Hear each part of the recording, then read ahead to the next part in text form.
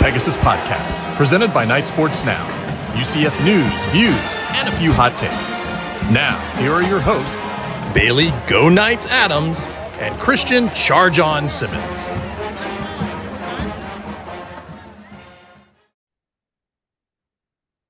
Welcome into episode 128. Be sure you're following us on Twitter at BaileyJAdams22, at by CA Simmons, and at Night Sports Now. Christian, a lot has happened since the last time we talked. You went to a different state. I did indeed. to go to a different state. I'm about to go to a different state. Never really thought I'd go to Indiana. Yeah, and you loved Kentucky so much when we were there for the Louisville game. I'm sure Indiana will just be like a breath of fresh air for you. I am, if anyone's ever wondering how committed I am to this podcast, I literally just drove 8 hours and just got back like not even an hour ago. And now we're doing a podcast. So this is great. I think I said the last podcast, I went to Athens, Georgia to see a friend who's currently a Georgia student. Spent a lot of time on the Georgia campus, went to a Georgia baseball game. I think UCF's frankly just a better school. That was my takeaway from all that. So we're doing that. We're going with that after the weekend. Yeah, we're really not. No, Georgia's campus was fantastic. That was an amazing campus.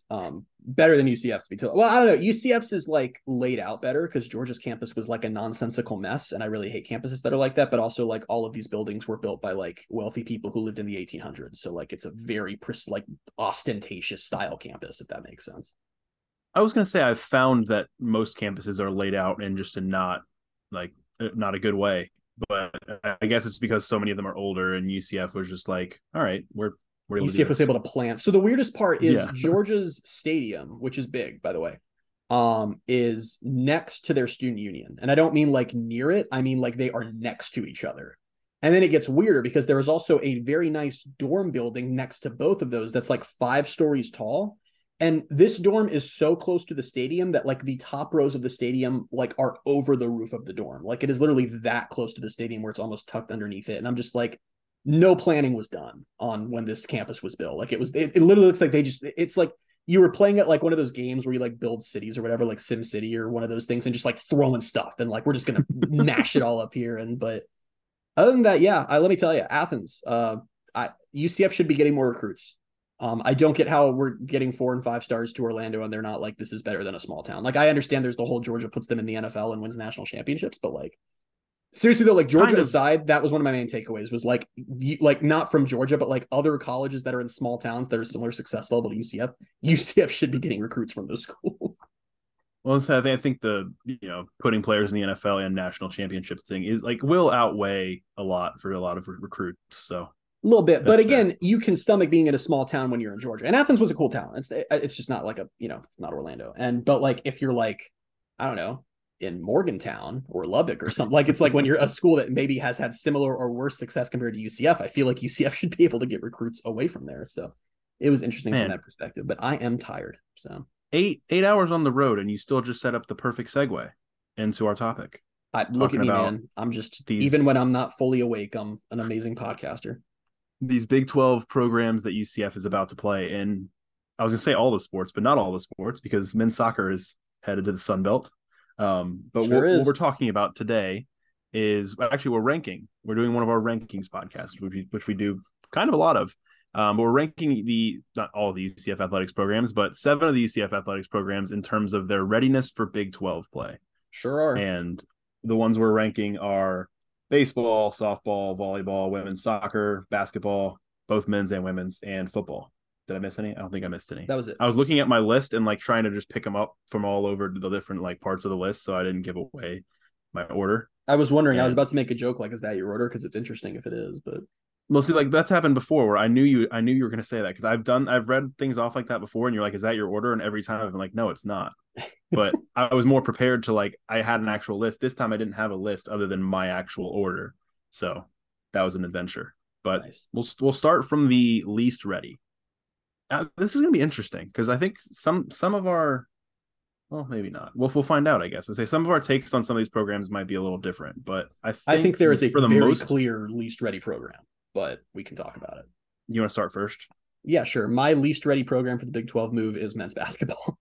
Yeah, I think that's the consensus among everyone in the UCF fan base and anyone who not just the fan base. I think everyone just realizes that this program is about to be the absolute floor of the Big 12. And I think depending on the fan you talk to, the reason why that's the case may differ. But at the end of the day, the Big 12 is the SEC of men's basketball. It's actually not even like it's better than the SEC is in football. Like it's basically like a mini NBA. Like it's ridiculous how good this league is. And UCF, well, let's recap. Very, very rarely good on the hardwood. They, we're mostly Team Johnny Dawkins. Don't know if I'm fully on that boat after what happened with USF earlier this week. But all that being said, at the end of the day, like when I assembled this list, I also looked long term, not necessarily like who's going to be good next year, but just who's ready for this. And you look at men's basketball, they have the second to last budget in the AAC. And now they're moving to the best league in all of college basketball.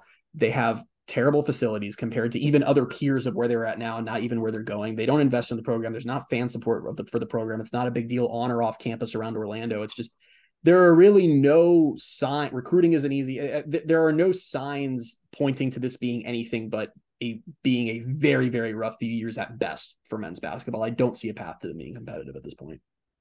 Well, that's the big thing to me, is that there isn't really a path, I don't think, until UCF says, hey, we actually care about this program. We care about men's basketball more than it just being the thing that we do in the winter / beginning of spring.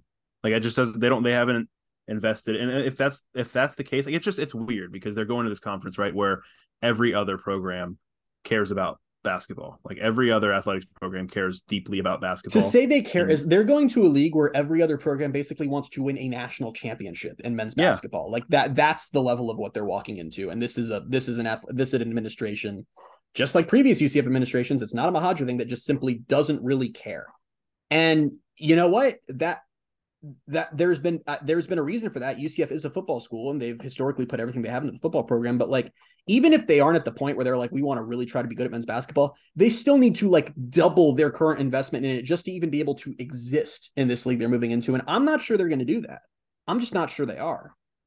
I'm not either. And I meant to look this up before, but I think when you look at the landscape of the Big 12 and men's basketball, most, if not all, of the programs made the tournament last year. Like, I think they had like 7 or 8, didn't they? Yeah, it's I'm gonna imagine that's gonna be the case again this year. If you're on Big 12 Twitter, you've seen the stats that like almost the entire league is like top 50, top 40, top 30 in the net rankings. Like, it's insane. Like, and then you see stuff for UCF men's basketball. Like, there was a few Facebook posts from a few weeks ago about how they flew Frontier to get to a game and then got delayed. Like, not even didn't charter, flew Frontier. And if you don't travel a lot, that's bad, guys. Like, that's what Bailey and I fly. To like we. That's not even true. I don't fly Frontier anymore. Oh, we flew Spirit. That's right. But we have flown.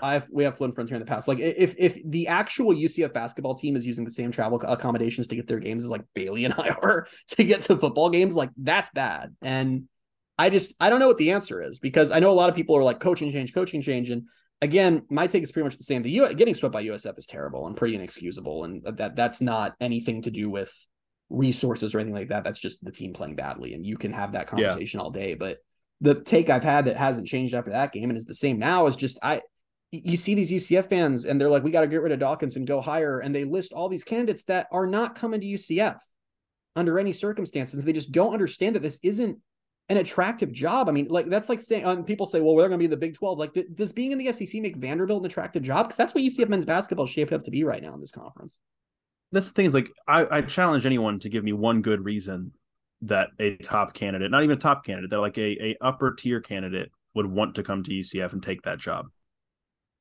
I don't think there is one. And they you want to live in Orlando? Like, you want to retire to Orlando, maybe? But it's such a classic, like, the football mentality is like a bunch of UCF fans like, we're going to go get FAU's basketball coach because FAU's having a great season. It's like, yeah, FAU's basketball coach is probably not going to be at FAU next year, but he's sure not going to be at UCF. He's going to be at one of the many better and richer programs that are going to offer him a job. Like, the idea that fans think that UCF's like, it's just, they just don't get it. And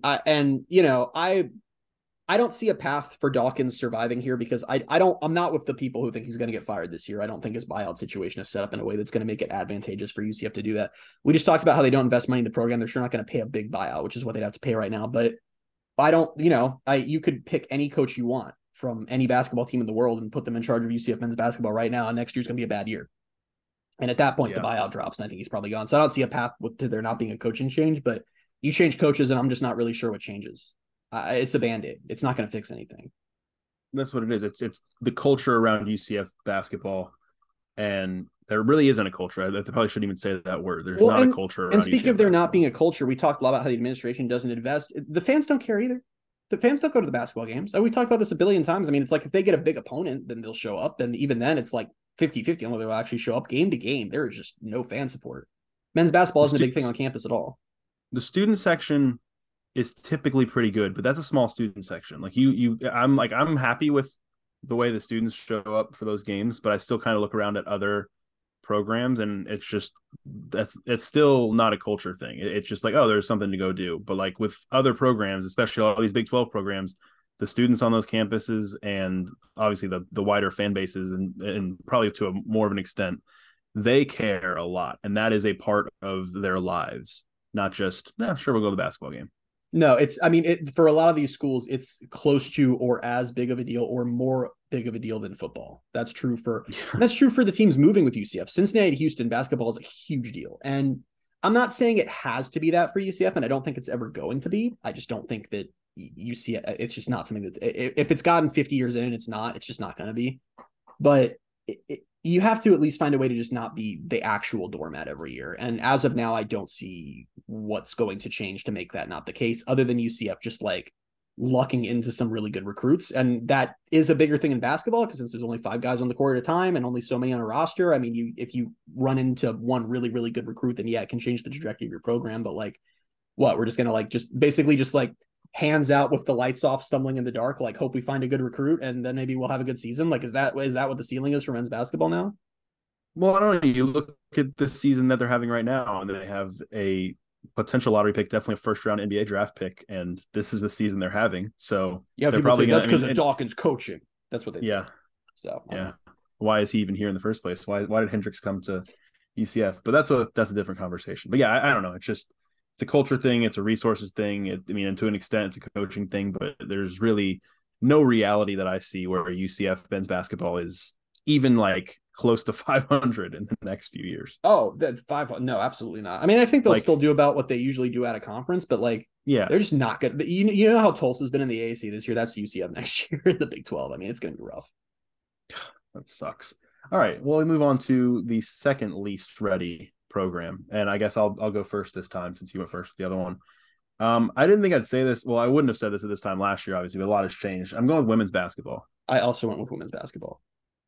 And I don't think it's like a reflection on Satia Messer quite yet. I mean, I don't think we've seen enough to really know. I think she obviously has the experience of coaching in the Big 12 as an assistant, and she knows the league, but it's just the situation that she walked into was dire. Like, Coach Abe turned the program around and then gutted the program on her way out. I mean, which is her right to do. She can take whatever player she wants. That's the way the world works these days. But there was no real roster in place for Messer. There still kind of isn't. She's got a lot of recruiting to do. And even when they kind of get back to being competitive again, it's still a tough league. It's funny. It's been a pretty miserable season for women's basketball, and they still have a shot at finishing 500 here. I think they're something like 13-13 right now. That's kind of nuts, given that they basically, like, as of 2 months before the season, didn't really have a roster. So that's pretty impressive. I think that does speak to Satia Messer's coaching ability, that they've kind of managed to have like an okay season, given how horrific the roster. Like, this is just a, like pieces slapped together, like rental roster. Yeah. I mean, this is not the vision at all. And, you look at the Big 12, and the one unfortunate thing is it's kind of going to be like the UConn days, because Baylor is a very dominant program in the Big 12 in women's basketball, and they have that to deal with again. But Satia was part of that. And, I think that she was hired because with the idea that she could get recruits, and she could get the right recruits, and she can get them to Orlando. Jury's just so out on whether that's possible. I think that they will be fine long-term, but I think their ceiling is lower than it was in the AAC. Obviously, I don't think they're ever going to be like winning a whole bunch of conference titles or anything just because the other teams in that league. And I think in the short term, it's going to take a couple years to rebuild this roster to something that looks effective. And I just think in the short term, they have issues, and in the long term, the ceiling's lower than what it was a year ago. Yeah, and that's the biggest part of it to me. I think I don't want to touch on this point with every program, because yes, UCF's a football school, and that's not going to really change. But it is an investment thing, I think, with women's basketball too. But it really is just, you look at some of these programs, like Baylor just won the national championship a few years ago, went to the Elite Eight, 2 years after that. BYU's got a pretty good team coming in, a good program coming in. Iowa State's solid. Kansas State, I think, is pretty solid. Oklahoma State. So, I mean, you've got a lot of, I don't know. I don't know if they're all like top brands, but they're all pretty solid programs. Baylor is a brand, obviously. And yeah, I think the ceiling, it's just, I don't know. It's hard to even really picture in a lot of these sports. Like, I would imagine at some point, well, I don't know, maybe not. I'm trying to picture UCF women's basketball 15 years down the road winning the conference championship. Yeah. It's the, well, in a lot of ways, the Big 12 the same thing still, with like baseball and everything. Well, in a lot of ways, the Big 12 move is still sinking in. Like, I was on the way home today, I was listening to a podcast that was talking about, and I listened to a 10-minute conversation about what the Big 12 preseason media poll might look like. And then they suddenly mentioned Cincinnati. And I was like, oh, like, right. I'm listening. This is about UCF's conference. Like, it was a whole conversation. And I just at no point was like, I'm just like, yeah, Big 12, like, just didn't click in my brain. When do you think that's going to wear off? Probably when some games have been played. I mean, I remember I was pretty young when they made the AAC move. I think I was 16 that first year, but like, you got used to that pretty quickly. Like by 2014, it was like, yeah, these are the temes. It almost might be like media. I think media days might even do it. It might, honestly, when they have all those uniform mannequins up there and UCF's is among them. I honestly think a couple games in it'll just feel like it, you know? And it's weird because even the AAC, I say that it felt normal pretty quickly, but also like a lot of that league was teams that UCF had history with or was coming with them from CUSA. So, and then it changed. Like after the first year, Louisville left and Rutgers left. So you ever think about how the AAC was basically stable for 4 years? Because 2013, Louisville and Rutgers played for a year and then left. Then in 2014, East Carolina, Tulsa, and Tulane joined. Then in 2015, Navy joined. Then there were a few years of normalcy. Then UConn left in 2019 or right after 2019. And then another year went by and now Cincinnati, UCF, and Houston are league. Like it was just, that league was never normal. Like there was always like someone coming in or someone going basically the whole time it's existed. And it's especially still not normal when you look at the teams that have replaced the outgoing teams. But yeah, there is nothing more hilarious to me that the day that UCF plays its first Big 12 conference game, USF is going to be hosting Rice in a league game. Like that's just that if that's not proof that there is a God, I don't know what is. I mean, it's amazing. It's so amazing. When you flash back to 10, 15 years ago in USF thinking that they were the coolest thing in the world and blocking UCF from entering the Big East and then thinking they were going to run the AAC. And now they're playing a conference game with Rice, the school. USF's in a league with 3 different Owls. And one of those Owls is a state rival who's probably better than USF. I mean, FAU is probably going to beat them this year. It's crazy. Like, explain to me, give me any tangible reason that FAU is not a better program than USF right now. I don't know that. I mean, I don't know that I can. Yeah, I don't know. It's so interesting. It's going to be so interesting this fall to just see how that goes. Like, because I don't think enough really is being made about how I don't want to get on the tangent here, but USF went from being in the Big East to being in this version of the AAC. Which, for those of you who are like, if you're newer to college football or you're younger, you weren't like a big fan of the sport in the BCS days, the Big East was a power conference. Before there was a Power 5, there were BCS conferences and non-BCS conference. The Big East was a BCS conference. That was like USF was a Power 5 team. And now West they're playing Virginia, Rice. Pitt, I mean, it was Cincinnati the weirdest league ever. Yeah. It was like USF, Syracuse. It was USF, West Virginia, Pitt, Cincinnati, Syracuse, Boston College, UConn. I'm missing someone. Louisville, and Rutgers, and whatever. That is a weird. I never really put that together. How weird of a league that is. It was like a really bad league too. That's why I always laugh at like when Miami fans talk. Like that was the league that Miami dominated. Like it was literally like Miami's last conference championship came in a year where half of their conference games were against Syracuse, Pitt, Boston College, and UConn.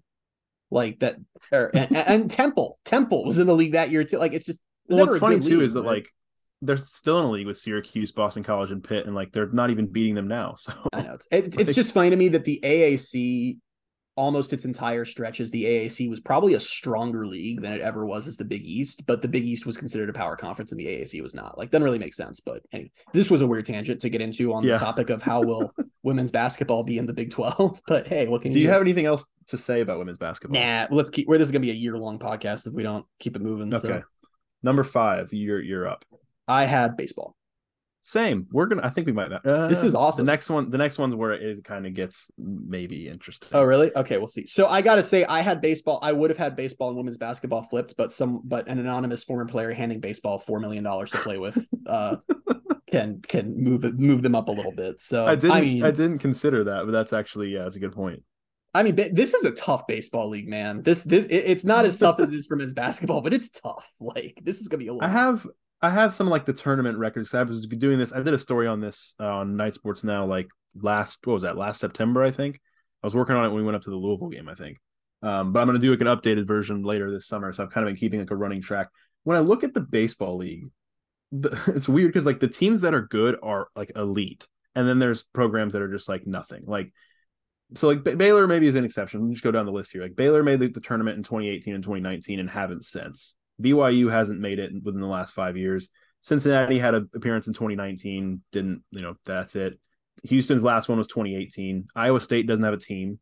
Kansas and Kansas State haven't been to the tournament in the last 5 years. But then you get down to Oklahoma State has been to the Super Regionals in 2019. They hosted a regional last year. They've been in the tournament 2018, 19, 21, and 22. TCU's along the same lines. They've made it for they made it the last three tournaments.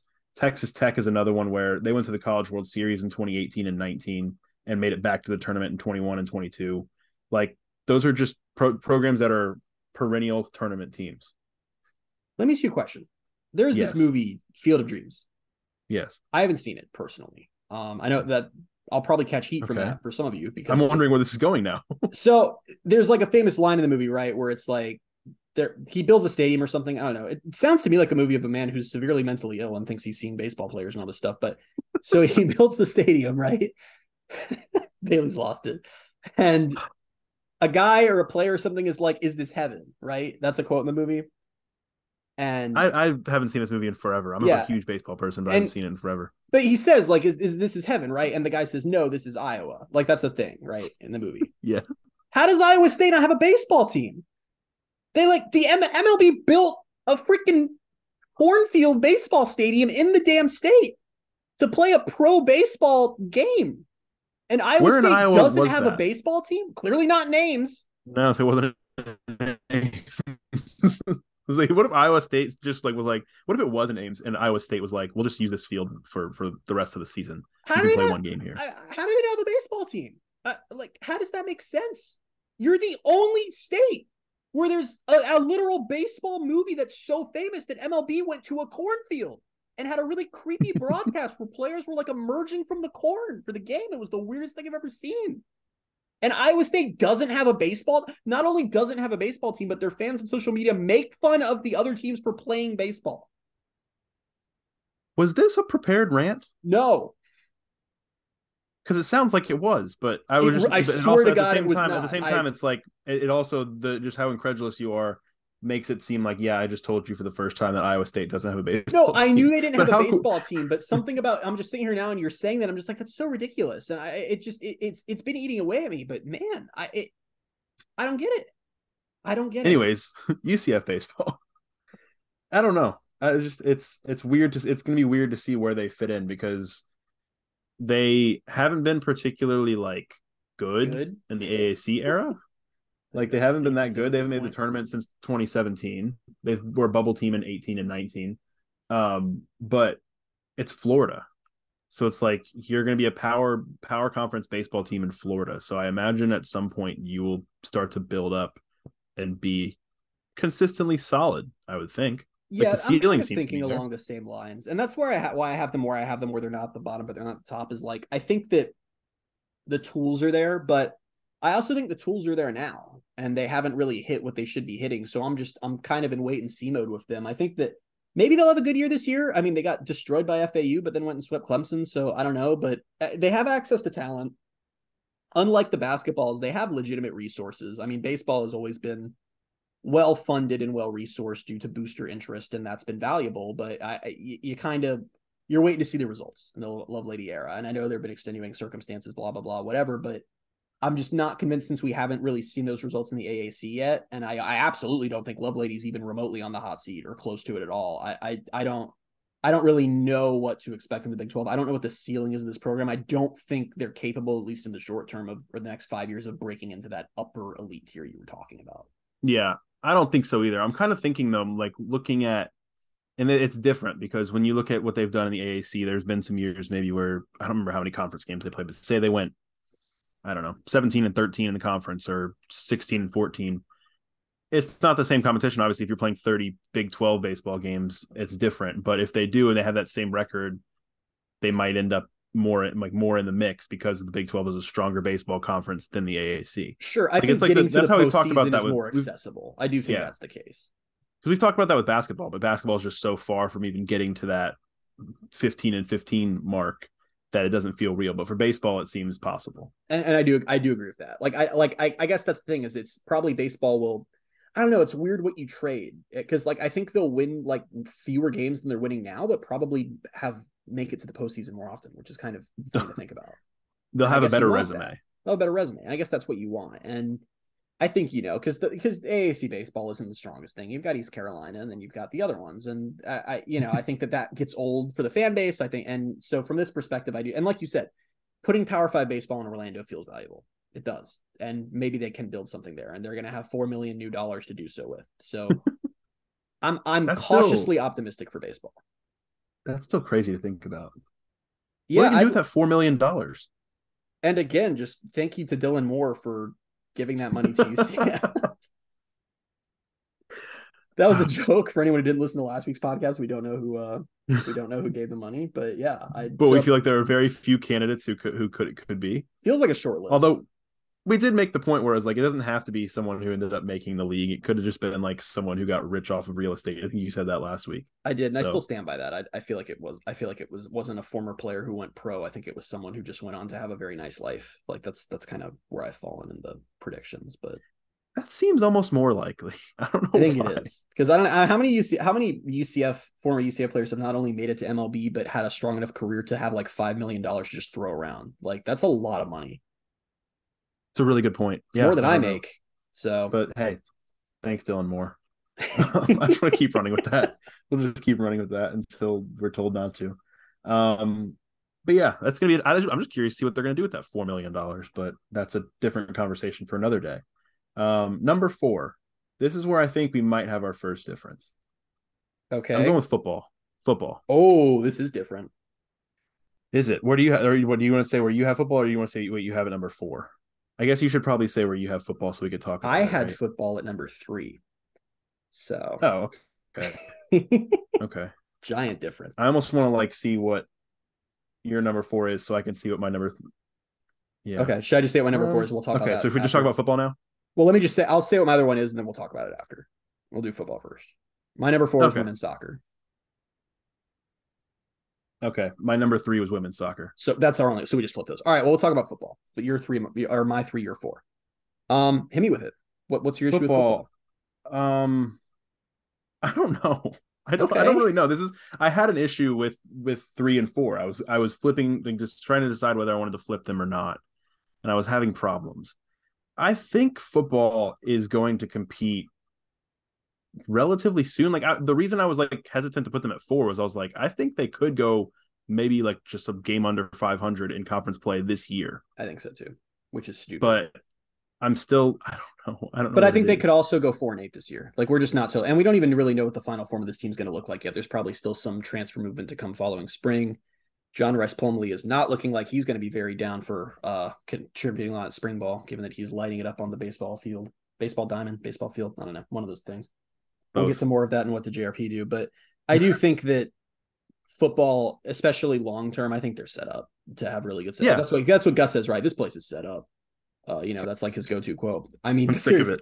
He says it so many times. Every time I listen to a radio interview too, he gives the same 4 prepared lines, and the radio host of the other school is oh wow, that's exciting. But that's why he's a car salesman. I would buy any car from Gus. I feel like it's he would do it in season. They lose to East Carolina, and I'd be like, this is insane. They just got beat up on by East Carolina. And then he talks at a press conference for 3 minutes, and I'm just UCF might win a national championship before I'm 30. It's ridiculous. But all that being said, I do think UCF set up. UCF is taking all of the advantages you already know if you're listening to this podcast that they have in football, and they're attaching the Power 5 brand to it, and that's huge. I think they're already recruiting better than they ever have, and I think it's just going to get better. They're so ahead of schedule on recruiting from where they should be right now, and that's what has me excited. This is a league in football where it's scary and it's exciting, and it's scary because every single program except Kansas cares deeply about football and really badly wants to win a conference title and go to the playoff. But at the same time, there is no dominant program like a Clemson or an Alabama or someone who's just going to take up that top spot every year. I think teams are going to rotate up and down. I don't think UCF's going to ever get to the point in this league, at least in the short term, or in the next 10 years, I'll say, where they're going 10-2 or 11-1 every year. But I think you're going to see a lot of teams kind of cycle through where UCF will kind of build up and have like an 8-4, a 7-5, a 9-3, then break out for this 11-1, and then the cycle kind of repeats. I think that being an old team in this league is going to be really valuable. I think the years where you get your seniors together are going to be big. And so for those reasons, I think UCF can be near the top of this league a lot of the time. I really do. I think that every few years they can get into that circle and regularly be a winning team and an 8-win team and things like that. I think all the pieces are there. I mean, we've seen how good UCF is in football, the group of 5 level. All that was missing was the Power 5 brand and resources, and they have that now. They have that. Yeah, I'm glad you make a point about the parity too, because I wanted to talk about that. I also wanted to say that the top 4 to me feels like all 4 of these programs are, if you're going to say, are they ready to compete or are they not? I would say all 4 of those in the top 4 and my top 4, and I guess your top 4, all feel ready. So this is kind of where there's a little bit more like of a chance for differences, because I think they're already just maybe at a little bit different. There was a top 4 and a bottom 3. That yeah. much felt clear to me when making this list, for sure. Yeah, and I think a lot of that just it comes down to some objective feelings. And I think for football, like that's the thing, is the parity makes it so that they're probably going to compete pretty quickly, but it also means that everyone's pretty solid. Yep. So like it's not like they're going to breeze through anything at any point. I think there's other sports where there are some top tier teams or some top tier programs like year in and year out, but there's also kind of a clear just like drop off. With football, there's not really that drop off, and I think that's why I ended up with them at 4. But I was very close to putting them at 3. What's just interesting, like you said, with all the resources are there, and they're getting 5 stars on campus for visits. But even they don't even have to get those guys. It's like the 4 stars that they're getting. They've got what? They got 3 4 stars in this class. Was it? Yeah, like they got 3 top 300 players and a top 100 player. And I think that's only going to grow. That's only going to grow once they're into the league and established as a Big 12 program. So. And when they're having success at the Big 12 level, then it just kind of, it's like I don't know if this is going to make sense, like a self-fulfilling prophecy where it's like you start playing really well in the Big 12 level and you're only going to get better because you're already good. Yeah, I agree with that. That makes sense. Sure. Okay. I mean, but what you said about the parity makes sense too, because you look at this league and I mean, I'm going to list some teams out right now. TCU, Houston, West Virginia, Kansas State, Oklahoma State, Cincinnati, Baylor, UCF. That's what, 8 teams I just listed? I wasn't counting. Yeah, yes. Those are 8 teams. And all 8 of those teams, and I might be missing some. I wasn't trying to list the whole league, but those 8 teams at least are all in the same conference and all have about the same ceiling as a football program. And that's pretty wild to think about. Like, these are a lot of teams that could be really good at the same time. And I think and we've kind of seen that in the Big 12 these last few years. And I think it can. And then there's Texas Tech and Iowa State and Kansas, who are a little different, but still, like, even then, Iowa State went to the Fiesta Bowl a couple of years ago. Texas Tech is recruiting like crazy right now. They have the 2nd best class in the Big 12. So it's just, fans are going to have to, for football, redefine success a little bit, because I think that there are going to be good seasons, but I think there are going to be a lot of 8-4 seasons and some 7-5 seasons. And that's just going to be fine. And frankly, we're moving into an era where there's a 12-team playoff. The conference champion of the Big 12 is always going to be in the playoff. The runner-up team is going to be in most years too. UCF doesn't have to win the league outright to achieve these big giant things. They can just hover in that top sphere. There may even be years where the Big 12 gets 3 in. That would have happened a few times if you stretch the 12-team playoff back 20 years. So stay in that upper tier, stay having winning seasons, and be in position to pop up for an 11-1 or 10-2 season. You'll be fine. That's the ceiling. That's what this is. I like it. I think what the frustrating thing is going to be for me and probably for you and just for the people with, a little bit more of a rational brain is that adjustment or readjustment of what success is, it has to happen. I don't know if it's going to happen for a lot of people. I think it's going to happen. So quick. It's just, I think it's going to happen. You think it I will? actually do. I'm trying to figure out. So I have 11 Big 12 teams listed that I came up with for that explanation, and I don't know which one I'm missing, and it's stressing me out. Do you want to name all of them again? Yeah, TCU, Houston, West Virginia, Kansas State, Oklahoma State, Cincinnati. Oh, it's Kansas. I was missing Kansas. Never mind. I got them all. Did you mention BYU? Yeah. BYU was the one I didn't mention, but never mind. That was just a dumb tangent for no reason. But anyway, I think the adjustment will happen quicker than you think, because let's keep in mind that, like, the whole expectation that UCF should be 12-0 every year, that's a 4-year-old expectation. Yeah. And I think that next year will be humbling.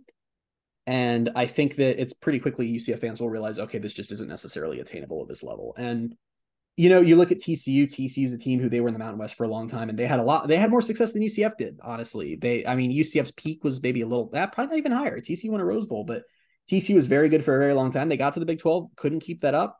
They've still won the league. They've still gone to the national championship game. It's just there have been years in between that weren't as awesome. And I think that eventually UCF fans in 2 or 3 years will understand.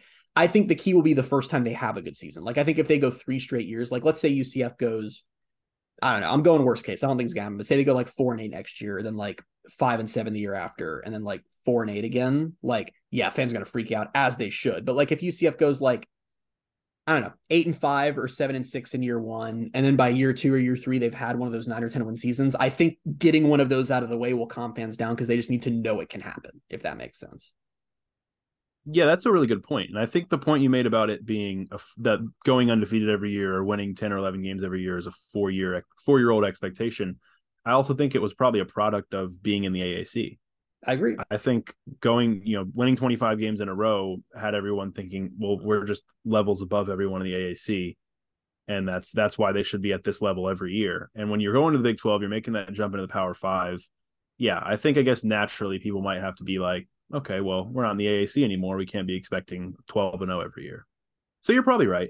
I don't think I give them enough credit. I don't think I give them enough credit, but that's what I do. I also think expectations have already changed a little bit in the last couple of years. Like, I think like I look back on like, and maybe it's not a good thing, but like I think that like when UCF lost to like Tulsa towards the end of 2019, I thought that the world itself was going to ignite into flame when that happened, from the way the fan base was reacting. Like, equally terrible, but like when UCF lost to Navy this past year, it was still really bad reaction, but it wasn't like what it was when there were losses in 2019. Like, I think fans are come down a little bit from that 2017, 2018 high of like, okay, we don't need to actually set the world on fire every time UCF loses a game, because they're going to lose games. Now, does that make losing to Navy at home to cost yourself a conference championship home game okay? No, it does not. No. And we will complain about that loss for the rest of time. But it's still, as far as how fans have reacted, it does ebb and flow. I mean, UCF, like, sometimes we forget, it's not like for the last 30 years, UCF fans have expected perfection. That's a very recent expectation. And I do think that will wear off in a league where fans figure out pretty quickly, hey, there aren't a bunch of Temples and Tulsas and Tulanes and whoever's in this league. There are a lot of teams that look a whole lot like us. And that's going to make things more difficult. Yeah, that's a really good point. I think that's probably more closer to what most of the fan base will think. And I think that's probably a good thing. But okay, so my number 3 and your number 4 was women's soccer, right? Correct. Okay, so let's talk women's soccer. Why did you put them below football? Because I'm more excited about football. No, I don't know. My main reason for bopping women, I guess bopping. Yeah, they got bopped. Bumping women's soccer is what I was looking for. Bumping women's soccer below football was that they're just coming off a pretty sweet season, but they've definitely been trending in the wrong direction for probably about 5 years now. And I don't like, and that's not to say they've been bad, because they have not been bad. They've still been good, but they've definitely like the disappointing seasons have like snuck in a bit more over the last few years. And I'm a little curious if things are going to continue to go in the right direction, if that makes sense. I mean, we talk about, if I remember right, I think that last year they made it to the second round of the NCAA tournament. I think that was their only tournament appearance of the last 5 years. Correct. And for a program that's had a lot of success, that's surprising. So it's not necessarily like I have any tangible reason. They should be good on paper. This is also a sport that doesn't have a dominant force in the league. There isn't a year in, year out dominant team. But I'm just a little like, they haven't necessarily lived up to expectations in the AAC. So I feel a little weird putting them too high on how well they're going to project out in the Big 12. Yeah, I mean, that's all fair. I think I look at it, and what you mentioned, this is a program maybe in the last 5 years has trended in the wrong direction, but has had success before. And I think that's kind of where I've tapped into, where I'm like, I think this is a program that's proven itself. And yeah, I guess the last 5 years thing's kind of weird, because this past season was a really, really, really good season. And going off of what's happened over the last 5 years, that was like an outlier. Yeah. But I think that's more of what this program is. Like, it just feels weird to say that since it was only once in the last 5 years. But I feel like that's what this program is capable of. And when you look at the league, like it's a top heavy league. Like, BYU is really, really good. They lost the national championship a couple years ago. They went to the Sweet 16 last year. West Virginia makes the tournament just about every year. Same with TCU. Some other programs are in there that have made the tournament pretty recently. But like, you look at Cincinnati, they're kind of a nothing program.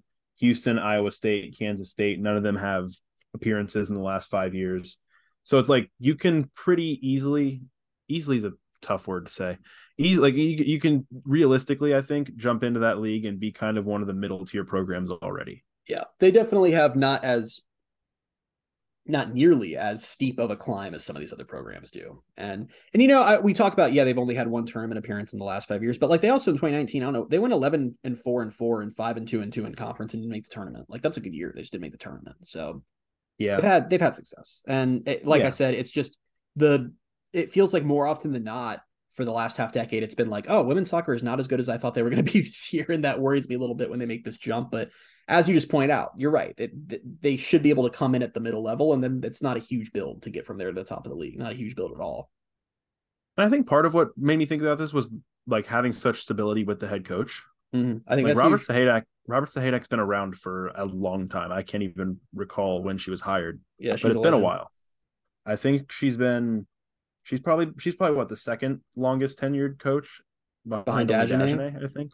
Probably. Yeah, of these programs we're talking about, obviously. I think the cheerleading coach has been there the longest, right? Yeah, I just meant of the ones we're talking. Yeah. So I don't know. I think that helps a lot, and it just, I don't know. I think the ceiling for that program, or no, I'd say the floor for that program, I don't think is as low as some other ones. Like I think they're probably going to be around the middle tier of the women's soccer landscape and above for most years. Yeah, I agree with that. You kind of maybe I could put them above football. I don't know because the thing is, when you were talking about football, it was like, oh, I probably could have put them at 3. So it's these two are like right there. They're in the same realm basically. Yeah, and I do think that like I don't know. You can if you say they're in the same realm, the coin flip could be that football definitely has more competition to get into that top spot and stay there. I also think that. I say, well, women's soccer has done worse than we would have expected them to the last few years. Like you can probably say the same thing for football. I mean, depending on the year, not for 20, I'm still fine with 2021 being what it was with the injuries they had. But this season, obviously they had the late season collapse that kind of ruined everything. 2020 was kind of a mess, so you can sort of say the same thing for football. It's not like football's been lighting the world on fire the last 3 years. You mentioned how football has a tougher climb to that top spot, but they also have more of the resources to get to that top spot. So it really is. They're both pretty even right here in that 3 and 4 range. So I can't wait to see who comes out on top in the football/women's soccer rivalry of UCF that will be taking place over the next few years in the Big 12. It's gonna be great. Like women's soccer is gonna win. Like they're gonna beat Oklahoma State on a Friday night, and then football is gonna go out and lose to like Baylor or something, and the women's soccer team's gonna be happy. Yeah, but I'm sure just based on these rankings alone. And UCF's fan base will be like, football lost to Baylor, but women's soccer had a good game on Friday, and that's what I care about. So that'll definitely be how the fan base reacts. Me and Bailey will be thrilled. And the general fan base will be like, can these two podcast hosts shut the hell up about women's soccer and talk about UCF's stunning loss to Baylor on the football field where John Rice Plumlee threw 3 interceptions? And be like, no, we'll talk about the good things. That's it. Okay. So for the top 2 spots, I think there's a potential here that we have these flipped too. I'm going to be upset if we do, because I think it's clear what the order is, but let's find out. Okay, so I said the last one, so it's your turn. All right. I have second. I have volleyball. Okay, me too. Okay. All right. We're okay. Whew, you were looking at me very quizzically, and I was like, man. I thought you were going to put softball because you've been kind of down on the softball season so far. I mean, I'm down on the start to the season. Well, by the way, when Bailey says I'm down, I text Bailey at least once a night. I am so angry at UCF softball because you texted me yesterday. I think it said I hate softball or something like that. I did. Like the sport. I'm just done with it. Yeah. It's like I think what's happening with softball is that I'm becoming what the football fans became after 2017. Like last year was so good. Now when they lose, I'm so upset about it. Like I just like Louisville. I'm like, you just beat them. Like I just yeah, but then you look at it you're like that's how the sport works. Like I know, but I don't care. I'm an angry fan. I just, and it was this weekend was especially weird for me because as I mentioned earlier, I was in Georgia the whole weekend, so I was like not really like. I didn't get to watch any of the many UCF sporting events this weekend. I basically just got to check Twitter like once every 30 minutes. And like, I would go and like, be like, okay, John Rice Plumlee did something cool. That's awesome. And then I'm like, what is softball doing? Like, just like every time I see a score. So I'm going through it with softball. But that being said, we'll talk about volleyball. I forgot run volleyball. Oh man. But yeah, here's my we'll talk about softball in a second. But why I put volleyball second is I have like a really significant fear with volleyball that I hope is irrational but might not be, and it's that every time they go to the tournament, they can't do anything. And the competition is a lot better in the Big 12. And I'm like, oh no, what if the AAC is just that bad at volleyball? That's a good point. That's a different reason for having them at number 2 than the one I had. Go on. My thing has been they've been so successful over these last 5 or 6 years, and they've been successful. They've had a really, really, really good team, right? Yep. But they've also had the best player in maybe almost any UCF sport, the most dominant UCF athlete in some respects ever. A player, now, McKenna Melville, who we're talking about, by the way, a player who also played longer than she should have been allowed to due to the COVID year. Right. And so now they're about to move into their first season without her since what would have been 2017 or so. Yeah. Wow. And yeah. I'm nervous about it. Yeah, that's even scary. Why do we have softball at second, man? Let's put them like 9th. No, we don't. Wait, you mean volleyball? Or volleyball. Why do we have volleyball at second, man? Let's put them at 9th after this conversation. But the flip side Todd Dagenet is good. The flip side, Todd Dagenet, big Terry Mahadra fan, by the way. But the flip side being that Todd Dagenet is a fantastic coach who's been there for many, many years, longest tenured UCF coach. I think since 2008. I'm pretty sure. Which, like, man, I was like a child. Like, that's crazy. I was in 5th grade. Were you really in 5th? God, I keep forgetting I'm older than you. But by 1 year. Yeah, but still, I was in middle school. It's a whole different world, man. All that being said, I don't remember what point I was about to make, but that's right. Dagenet being the coach forever. This is, guys, I was in a car like right before until you're doing great. From 8:30 this morning to right when we started recording, I was in a car and I was driving the car. Like I was an active driver, so it was just rough. I'm glad you're an active driver and not an inactive driver. Well, I don't know. Like I was gonna say, so where my brain originally was going, I was gonna say that I was an active participant in the driving of the car, which like does not make sense. So then I just pivoted mid-sentence. But all that being said, at the flip side, like you said, volleyball has had so much success. I mean, they have been. I know that the AAC isn't like some dominant volleyball league, but they just have steamrolled that league year after year for quite some time now. And you can't tell me that won't translate to like at least the top third of a Power 5 baseball or a Power 5 volleyball league. Excuse me for saying the wrong sport 2 times there. And when I look at it too, it's like, yeah, maybe the AAC was really bad in volleyball, but UCF did what they were supposed to do with a really bad conference. Like they went 18-0 at one point. They went like 17-1 this year. Like they dominated a bad conference. So like it's not like they were struggling to win a bad conference. They went months without losing a set at one point. Like they're very good. So that has to translate, you know. And there's no reason to expect their recruiting to drop off or anything like that. Yeah, but the volleyball programs in this league are very, very good. Baylor is a tournament team every year. So is BYU. Cincinnati and Houston both can be solid. Iowa State's made it a few times. So that's the thing is I was kind of deciding between softball and volleyball, and I looked at this and I was like, every Big 12 volleyball program has made it to the tournament in the last 5 years, at least once. Wow, that's pretty crazy. The only team that hasn't is Oklahoma State. But that's because they don't have a team. Let me ask you a question. Yes. Because I'm doing that thing where I'm on Twitter while we're recording the podcast. And good. Brandon Helwig just posted a screenshot from one of the men's basketball players' Instagram stories that they're at the Philadelphia 76ers game right now. It says they're taking in the 76ers game. Why is the basketball team already in Philadelphia? They don't play till Thursday. I don't know. Did they go straight from Tulsa to Philly? They had to because that game was yesterday. Maybe they did because they didn't want to throw any more risk out there than they had to with planes and flights getting canceled. Okay, guys, just take a flight to Philly. This is what we're talking about with men's basketball that have resources. You mean to tell me they couldn't even come home for 5 days between games? They just made them go straight. They're just living in Philadelphia for a week? They said, well, it would be risky to fly to Orlando, and then it'd be risky to fly from Orlando to Philadelphia. So let's just fly straight to Philadelphia and cut out students, the numerous guys. They have flights classes. that could get canceled. That doesn't matter. Who cares? Wow. Okay. If I could put men's basketball 8th on the 7th team list, I would. But anyway, I feel like we pretty much covered softball or volleyball. Damn it, man. Volleyball. These two sports are interchangeable. Apparently, volleyball's had this is so off the rails. Volleyball has had a ton of success. Dagenet's a great coach. It's a tough league. You're 100% right, but. And like I said, I do get worried that every time they've played a tough team in the tournament, they've just folded, and that is concerning. The lack of tournament success. My goodness, this is going awful. Oh, the lack of tournament success is worrying, but I still, feel pretty confident over the other sports we've already talked about. But like I said, softball, so they're not going to win every game against a tournament team. Fine, they don't have to. Just beat the ones that aren't in the tournament. Win some of those games. That's all you got to do. Yeah, but softball gets the top spot here. Congratulations to the 9-8 UCF Knights softball team. No, but I mean, seriously, I think we saw, and we talked about this when we had Eric Lopez on the podcast a few weeks ago.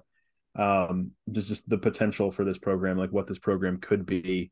And we also talked about like, this isn't the best softball league. So UCF could very quickly be one of the like best 2 or 3 or 4 programs. I mean, how softball distinguishes itself from the other 6 teams on this list to me is just frankly that they're ready. I think they're ready right now.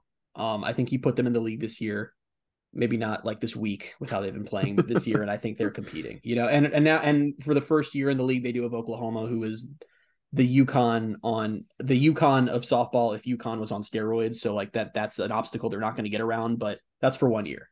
And I do think after that, I think they very much could not like dominate this league, but I think they will very much regularly be a top 2, top 3 team in this league. And I think that's very exciting because that translates to postseason appearances, regionals, lots of fun stuff. I think this team's just freaking ready. Now, the big pin in that is until Coach Bear just leaves after the season for some reason, which always could happen. We didn't think it would happen with Abe after last year since she's been here for so many years. So you never know, but based on what we know now and the coach in place now, they're ready. They're just flat out ready.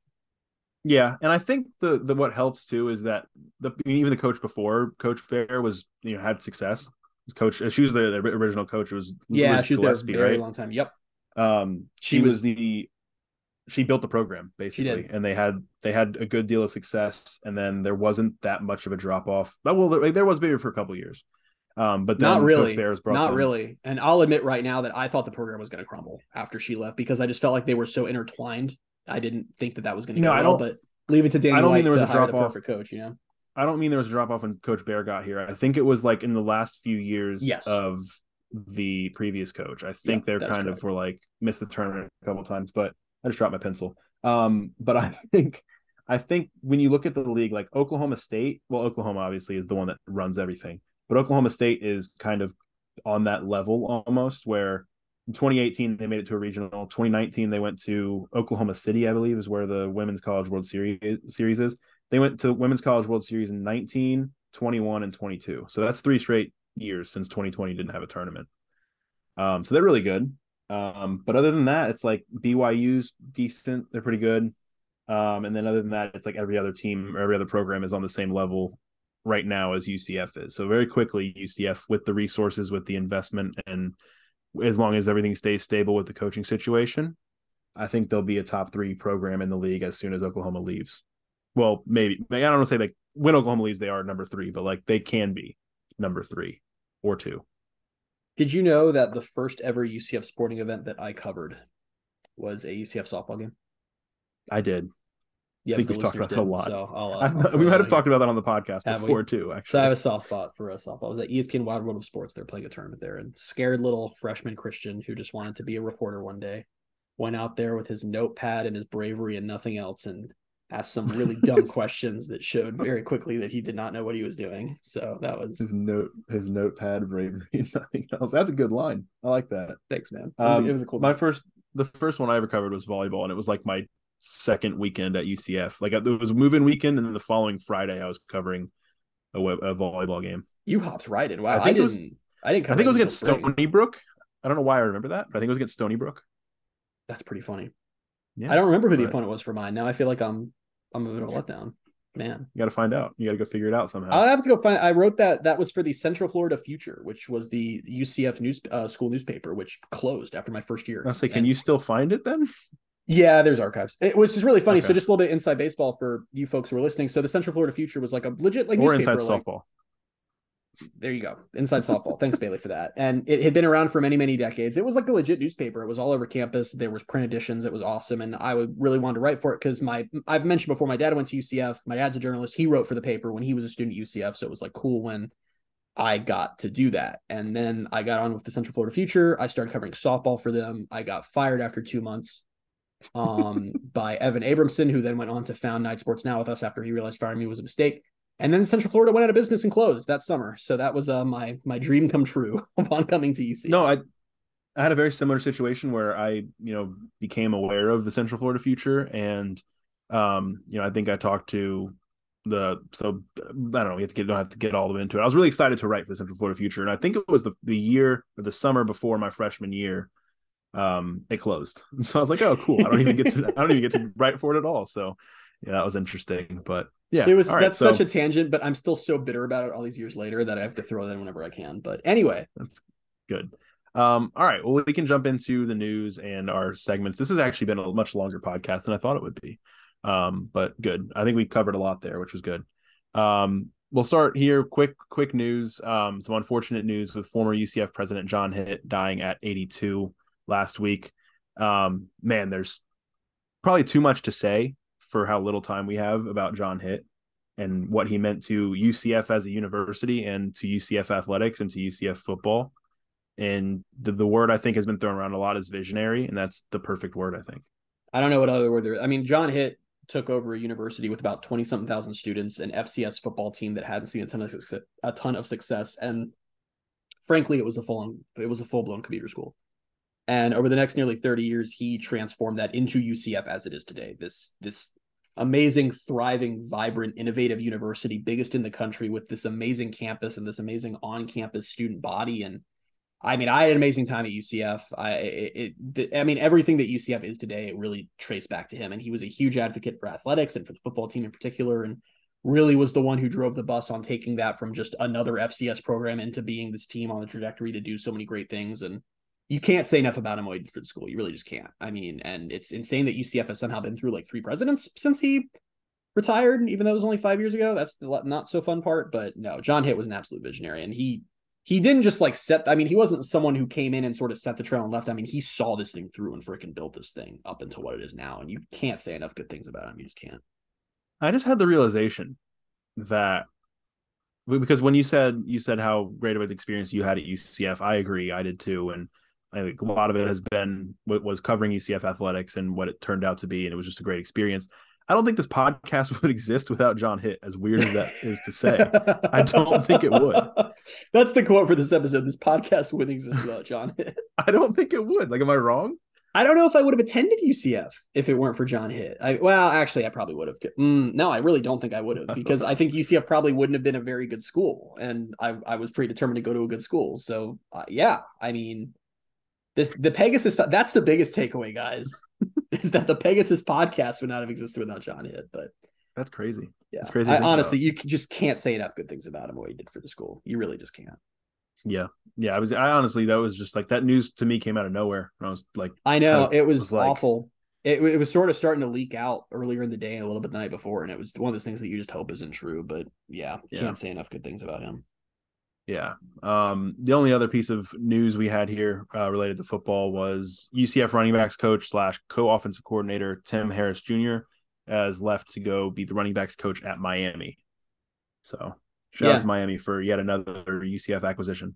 Miami fans will scream and cry about how UCF sucks and is nothing. And then Miami, the actual organization, will take both UCF's players and coaches to try to not be bad. So that's something. That is something indeed. Who's ready for the debut of a new segment? What did JRP do? Let's get into it. What did JRP do? He did a lot this weekend. Or a lot this past week. It was a ton, really. It didn't start off so well. So on Tuesday, UCF lost 13-3 to FAU. He went 0 for 2. He did get hit by a pitch, and he scored a run. So one of the 3 runs came scored by John Rice Plumlee. On Friday / Saturday is game 1 of the Clemson series. UCF won 4-2. He went 1 for 5 with 4 strikeouts and a stolen base. So not a great start to the weekend. Seems really bad, but okay, go on. It's not good. But Saturday, he had a good day. Saturday, like the second part of the game, or not second part of the game, second part of the day, game 2 of the series, UCF won 10-7 against Clemson. He went 2 for 5 with a solo home run, his first home run of the season. I think his first home run in about 2 years, because he hasn't played in about 2 years. He also hit a single, scored 2 runs, and struck out once. And then in the game, the series finale, UCF won 13-6 against Clemson to complete the sweep. He went 1 for 3 with a single, 2 walks, a run scored, and 2 strikeouts. So mixed bag of a weekend, but some big heights and some big lows.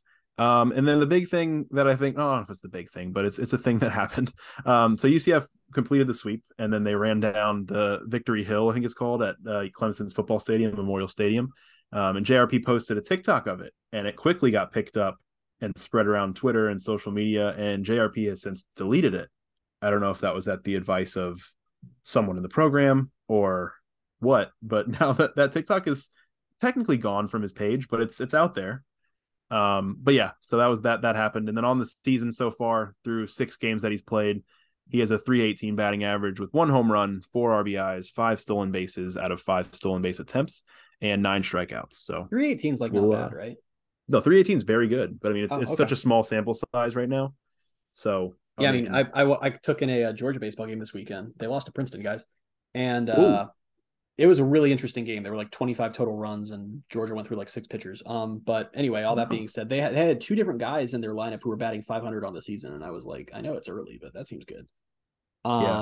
Anyway, all that being said, my takeaway from JRP, what did JRP do, is he did worse than I thought. Just from going by Twitter, I thought he was having a really good weekend, and you kind of brought me down a little bit. He made some good defensive plays. He had the home run, which was a big deal. I know I didn't check my phone for like 30 minutes at one point, and I saw 2 texts from you where JRP really probably just lost UCF this game, and then the next immediate text was never mind, they won the game, and I don't know what that was about, but it was an overreaction probably on my part. But he really like misjudged. He was playing really shallow in center field, and the guy hit the ball over his head, but he didn't take the best route or angle to it, and it dropped. And I think that might have put Clemson in position to like maybe tie the game. I don't even really remember at the time. It was 10-7, so I think they had 2 runners on, and the tying run would have been at the plate. But then the next guy got out anyway, so he was let off the hook.